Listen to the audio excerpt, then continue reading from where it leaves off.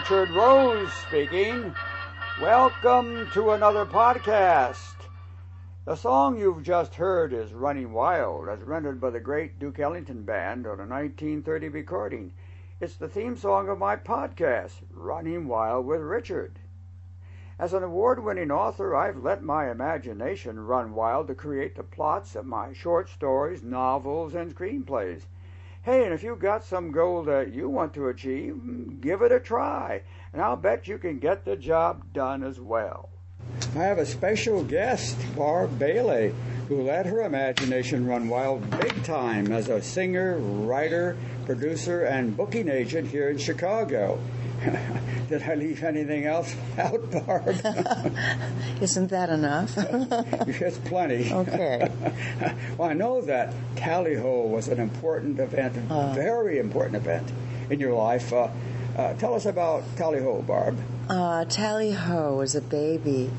Actually, I was found in a cardboard box when I was a week to 10 days old. And it was at the Tally-Ho apartment building in Wheeling, West Virginia, right inside the front door. And I can only imagine the caretaker's surprise, can't you, when he stumbled over a baby in a box. You walk out the front door and there's a box with a baby in it. Gosh. I wouldn't know what to do. And back then, I think what happened was, and I'll never know, because I never did meet my real mother, but I think what happened was she was forced to get rid of her baby.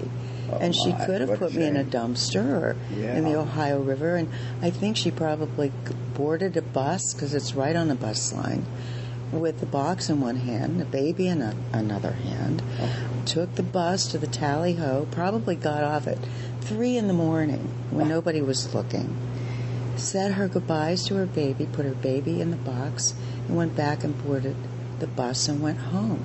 That's what I think happened. But anyway, I became known as the Tally-Ho baby in the Wheeling News Register.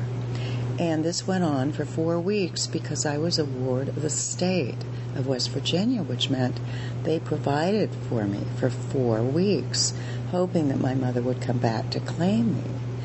Well, 4 weeks passed, and there was this dinner party for Judge McKee in Wheeling. And Lucretia and George Bailey went up to Judge McKee and said, "So, Judge, whatever happened to the Tally-Ho baby? Did her mother come back to claim her?" "No, George, it's so sad, but Monday we're transporting her to the state orphanage in Charleston." And Lucretia and George, guess what? Looked at him and said, "No, you're not. We want to adopt her." How wonderful. So literally 2 days later, Monday morning, when I was supposed to go to the orphanage, they were in his chambers adopting the baby in the box. So I am the Tally-Ho baby.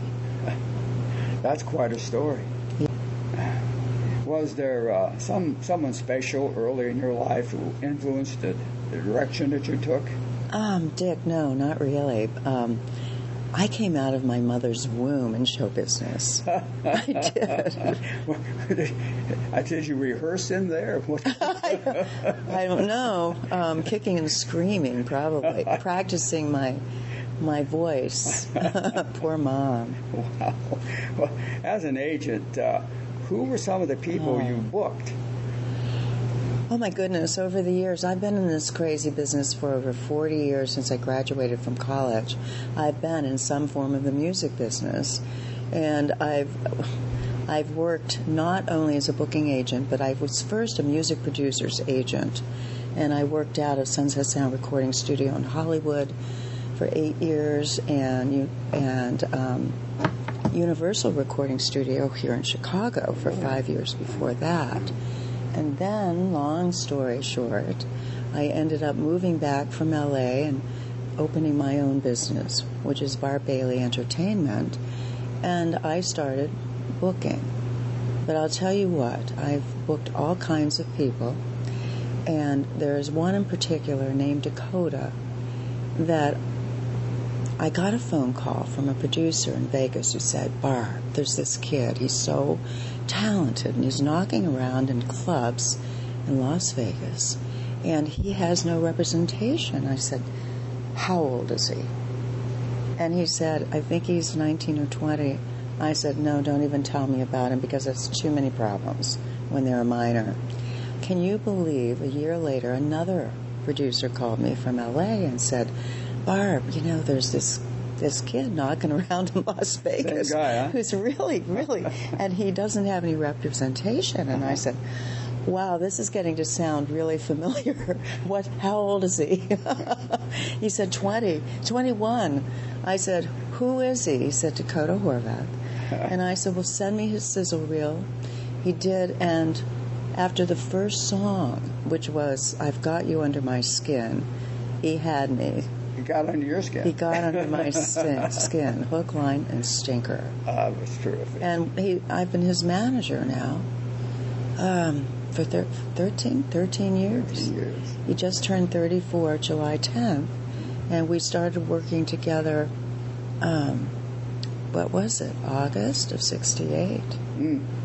Yeah, so 13 years. He was 21. Responsible for launching his career then, it sounds like. Yeah, we had a good career as a kid. Sinatra discovered him. Oh, really? Yeah, he was singing in this nightclub down in Fort Lauderdale. And he was standing on a piano in a three-piece vested suit singing like Sinatra. I'll be darned. And it got recorded. And when Sinatra heard it, he found out that Dakota was in the audience. He had Tom Dreesen, who was opening for him at the time, come back into the audience and invite Dakota backstage before the show. They talked for 20 minutes. At the end of the talk, he took his orange handkerchief out of his vest pocket, handed it to Dakota. Dakota still has it and says, you've got it, kid. In other words, man, you've got it. The next day, it hit the National Enquirer. Okay. That's so he had a great kid. This happens a lot in show business. He had a wonderful, up until he was about 15, career. And then things happened, and the career went south, and he started knocking around in clubs in Vegas when his parents had him out in Vegas, and that's how we met. That's very interesting. It was really great. Tell us about your career as a producer. Was that in Hollywood as well as in Chicago? Well, Dick, no. When I came back from Hollywood and I opened my own company, Barb Bailey Entertainment, that was when I started producing and started collecting other artists in addition to Dakota. And I produced a couple of shows not so long ago that I'm very, very proud of. One was at the Auditorium Theater, which seats 4,000, and it was called Chicago Music Legends. And instead of seating the audience in the audience, we seated all 300 of them, not 4,000, on stage at cabaret tables. Oh, terrific. It was terrific. And so my artists had their back to what would be the audience, the big audience, because all of the audience was on stage with them in the theater. And it was great. And so the show... That's kind of a unique way of performing. Thank you. Yeah, it was really... Actually, it was not my idea. It was the auditorium's idea. Brett Patterson at the time was the artistic director. So that was called Chicago Music Legends. And that was sensational and a sellout. And then another one that I'm very proud of was at the Empire Room at the Palmer House. And I called that one The Night That Never Was. And it was Frank Sinatra. And these are all people that were never on stage at one time. So that's why I called it that. Frank Sinatra, Peggy Lee, Judy Garland, and Ella Fitzgerald. Really? So I had all four singers. Cast there. It was a great, and Rich Daniels Orchestra. City Lights broke down to 8 pieces. So we also had a wonderful band backing us as well. So I was very proud of that. And that was dinner and dancing and a show. Well, that's fantastic. Yeah, thank you. And there have been many others along the way, but those are the two that I'm really... Outstanding. Oh, yeah. Okay. I understand there was a well-known author who encouraged and helped you with your writing. Who was that? A gentleman by the name of Sidney Sheldon. Sidney Sheldon, yeah, I kind of heard of him. Yes. You kind of heard of him because you're a writer. Yes, yes. So, of course, you've heard of him. And I used to go to Sidney's house in Beverly Hills on Thursdays with my buddy Nicky Blair, who played cards with Sidney every Thursday night. George first, and I'm trying to remember the fourth party, but it always changed up. And, I got to know Sidney very well. And as we know, he originated I Dream of Jeannie and yes. Heart to Heart. Then when I met him, he was in his 50s, and he became a very prolific mystery novel writer. And do you know what? Every mystery novel he wrote went to Movie of the Week. That's fantastic. Do you remember Movies of the Week? Oh, my goodness, yes. Wow. So every single book he wrote became a Movie of the Week. Yeah. So, Did he write the screenplays or just a book? He would write the book, and somebody would take it and write the screenplay. And they were all mysteries, as I said. So I would hang out in the library, which was where he wrote, and just sort of suck it all in. And he would say, "Barbara, you love books." He would catch me in there after cards. And literally every wall was floor to ceiling books. Wow. Except for this long, expansive window. And in front of that was this huge, I've never seen bigger, desk. And then this large, beautiful, overstuffed, kind of a red leather chair that he sat in. So he either wrote at the desk or at the chair. And I said, well, I love to write. It's my most favorite thing. And so he said, well, let me see a few of the things you've written. And he liked them a lot. And I said, there's this gal that I'm very honored. She's asked me to do a rewrite on her script, on her movie script. So I did that, and I handed it to him. And he loved it, so he encouraged me to do what I did. So do you want to know what I did? I'm curiosity, yes, please. Who's asking the question? You'll never believe, yeah, right. Well, I look back on it now, no fear, right? That's I've always never had fear. For some reason, I always felt like we were all equals, whether I was in the room with Dick Clark or Prince or Michael Jackson or Richard Rose. So you knew Jackson? Yeah. Okay. And so I made a phone call to the then head of 20th Century Fox Film, and that was Sherry Lansing. Do you remember Sherry Lansing? She was the only woman to ever run a movie studio, and she did it for many, many years. So I called the number, and I got her secretary, and I pitched it over the phone. I said, this is a life-altering script. You must let me get in to see Sherry Lansing, because it will change her life. And I said, I'm leaving tomorrow morning. I can't believe I said that. And I must get in this afternoon or tomorrow before I fly. Well, I did such a great job with the secretary. She gave me an appointment late that afternoon. Can you believe? I mean, this is just crazy. That is wild. So I'm standing there in front of Sherry Lansing, the head of 20th Century Fox Films. She's gorgeous, and I'm probably shaking like a leaf, right? And I started my pitch, and I was extremely effervescent about my script. Am I really? Yes. Well, this time it didn't work. Oh, goodness. Yeah. I looked up, and something wasn't happening. And all of a sudden, she buzzed for her secretary. And before I knew it, I was being whisked out of her office. And she was screaming, "This isn't a movie of the week. This is a disease of the week." Oh, my God. That's how much she hated it, because it was about a woman in a wheelchair who had this wonderful life, which I went into in show business. And she had devised this great dance where she had a dance partner and she could do the dance in her wheelchair. She had had polio since she was 6. And this whole story evolved around this wonderful human being. Very heartfelt story. But when I talked about the wheelchair she called it a disease of the weak. Oh, my. And I was thrown. But how many people, Dick, can say they were thrown out of Sherry Lansing's office, right? Not too many. Right. You know, you have a wonderful melodious voice, Barbara. When did you launch your own career as a singer? Well, it really happened by accident. You know, some of the best things do, right? And I've always been a music producer's agent or manager or an artist manager or agent. And this particular phone call I got changed my life.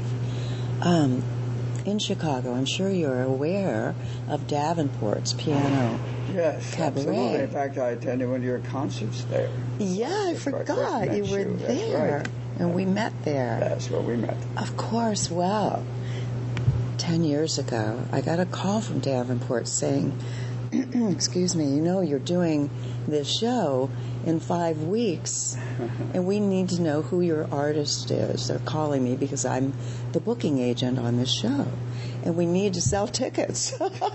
And so what's the name of your artist? What's the name of the show? And you booked it back in February. And guess what? I had forgotten I had booked a show. Oh, goodness. Oh, God. And this is now right before November, right? The end of October. And all of my artists in Chicago had already had their fabulous shows where their fan base had already come. And I knew that in another month nobody would come. You know, the fan base had just seen their big show. Yeah. Their big show, you know, with 1,000 people or 300. And Davenport's holds about 100. And so I said, let me get right back to you. I dropped the phone. I thought, I'm going to do the show. I called her back, and I said, the show is called December Love Through a Music... December Love Through the Eyes of a Music Agent. And she said, oh, that's a great... Yeah. And she didn't ask me who the artist was because I would have had to say it's me. But when I sent her all of the things, you know, the photos and stuff for the website, she called me laughing. She said, this is one show I don't want to miss. So, of course, nobody knew me as a singer. But I'd been around, you know, music all my life, and I sang many places, just not professionally, and in recording studios, because I lived half of my life in recording studios in Chicago and in L.A., and I would be thrown into the mix when they needed another voice or that kind of a thing. So it didn't really, I was really prepared and didn't know it. And it went so well. Of course, I just invited all of my friends because I knew that they would put up with it, right? And it really went well. And I did it in honor of my birthday, which is December the 8th. And you know what? I'm still doing these. Yeah, I know you are. And where can people go to keep informed about your concerts? Well, and you know what? I mean, I'm not only doing them at Davenport's, I'm doing them now at other clubs. I have 8 different shows. Wow. And my next show is called Hollywood Out of the Box. And it will be August the 30th at Le Piano in Rogers Park. And if anybody's interested in seeing my new website, which is all about my singing career. I think that would be, yes. Okay, thank you. I was about to recommend that they go there, but you go ahead. Oh, thanks. Okay. It's www.barb,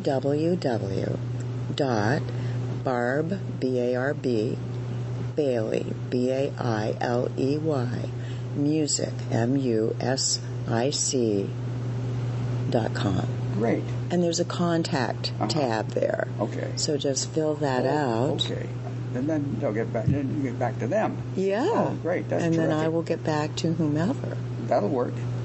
Well, you're indeed a lady for all seasons, Barb. It's been a lot of fun interviewing you, and I'm sure my podcast audience enjoyed it as well. All for now. Be sure to check out my other blogs and podcasts on my website, www.richardroseauthor.com. Have a great day, and remember, to let your imagination run wild.